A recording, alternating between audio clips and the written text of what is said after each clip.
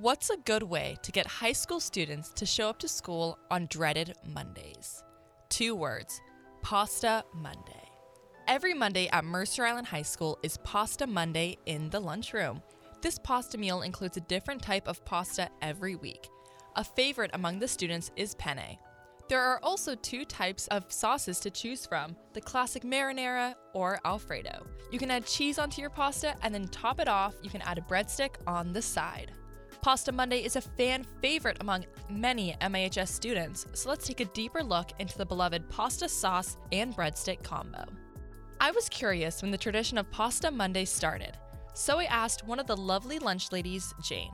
She said that the Pasta Monday tradition has been going on for a few years now, and that it is a fan favorite.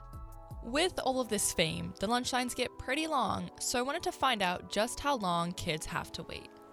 I did a survey and I got several responses. The majority of students say they wait in line for around 5 to 10 minutes, but this number depends on how fast students get to the lunchroom. Students love the option of being able to create their own pasta and to make it their own. I was wondering what type of pasta combo the students get, so I decided to ask. What do you get on your pasta on Pasta Mondays? I usually get marinara sauce and then Parmesan cheese and then 2 breadsticks.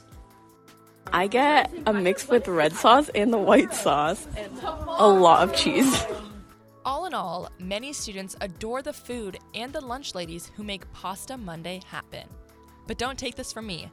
Listen to the words of these pasta-loving students. We love Pasta Mondays!